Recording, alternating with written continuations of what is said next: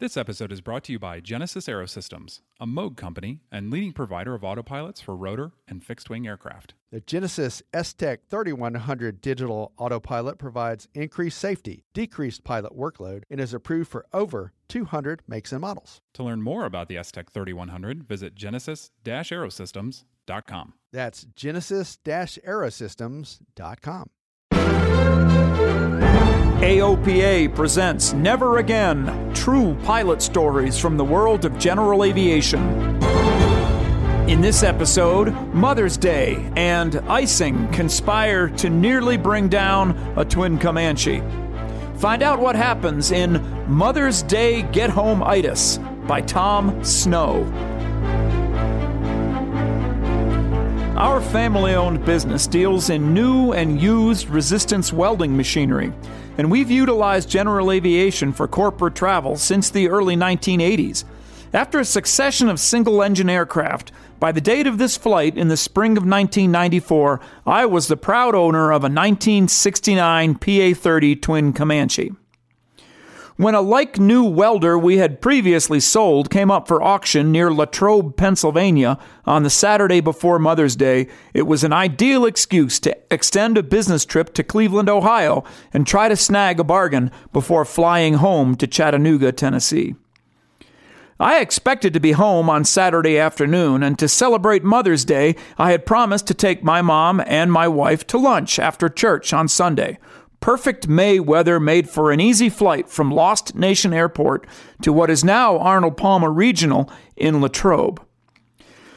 The welder went too high at the auction, but at least I was able to meet the successful bidder and offer technical support. With plenty of daylight left for the planned 3.5-hour flight home, I was soon in the rental car headed back to the airport. Only then did I notice the towering cumulus clouds in all directions. The internet-based flight planning services that we now take for granted were not available 25 years ago, but a call to flight service confirmed that it would be challenging to fly home through a line of thunderstorms stalled over the mountains of West Virginia.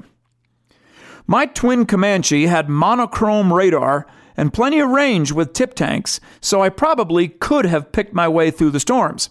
However, since the briefer mentioned that the weather on Sunday morning would be benign, with just an overcast layer, I figured that discretion should trump valor. No problem, I thought.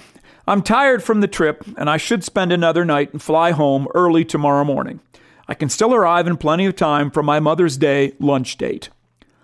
Although the forecast for the next morning sounded good, for some reason I did not sleep well that night. I got up early, and the airport was dark and deserted when I arrived. The briefer had a big surprise for me when I called. Widespread icing conditions and mountain obscuration were now forecast for the Appalachian region between Latrobe and Chattanooga. However, so far that morning there had been no reports of known ice, and the cloud layer was only from 7,000 feet to 10,000 feet at Latrobe, with the freezing level at 9,000 feet. Being young and naive, plus not wanting to disappoint my mother and wife, I told the briefer that I would go and take a look and give a report. Although my airplane's only ice protection was a heated pitot tube, I reasoned that my little twin had enough power to zoom through the freezing level even if the clouds contained ice. I took off in the dark, and the first part of the IFR flight went well. As I climbed into the clouds, which were exactly as forecast at 7,000 feet, I thought I had it made, because the wings stayed clean for the first 2,000 feet. However, when I saw rime ice accumulating on the front of the tip tanks and then along the leading edge of the wings and the windshield, I now had the dubious distinction of being the pilot who would report known ice. Okay, I thought as I pushed the twins' throttles to maximum and went through 9,000 feet, it's time to expedite the climb and zoom out of this. I pulled back on the yoke to increase the airplane's angle of attack. That tactic worked long enough to barely reach 10,000 feet, where I was supposed to break out of the clouds. However, the airplane would not climb farther, and I didn't see the sky. When I confessed my problem to the controller, he informed me that tops in that area were now at 13,000 feet. With the twin Comanche at a high angle of attack and both engines wide open, it was a struggle to maintain altitude. Soon the airplane started to shake and shudder, and there was no way I was climbing any higher. With a load of ice on the wings, and probably on the belly too, I was on the edge of a stall and out of options. One way or the other, I was going down. Although I was alone in the airplane, I could hear my longtime instructor, Ben Carr, urging me to quit just sitting there and do something. I radioed the controller that I could not maintain altitude and would be descending. I had rolled the dice and lost. I accepted my fate and calmly lowered the nose.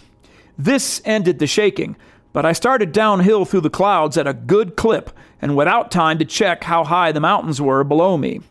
Thankfully, I had some room to spare when I broke out over a mountainous area of West Virginia, which I later learned is often called Ice Alley. Thankfully, I was able to maintain altitude above the mountains, but it took the rest of the flight for the large load of ice to sublimate off. I landed at Chattanooga in clear blue skies like nothing had happened, and I never told my mother and wife about the close call.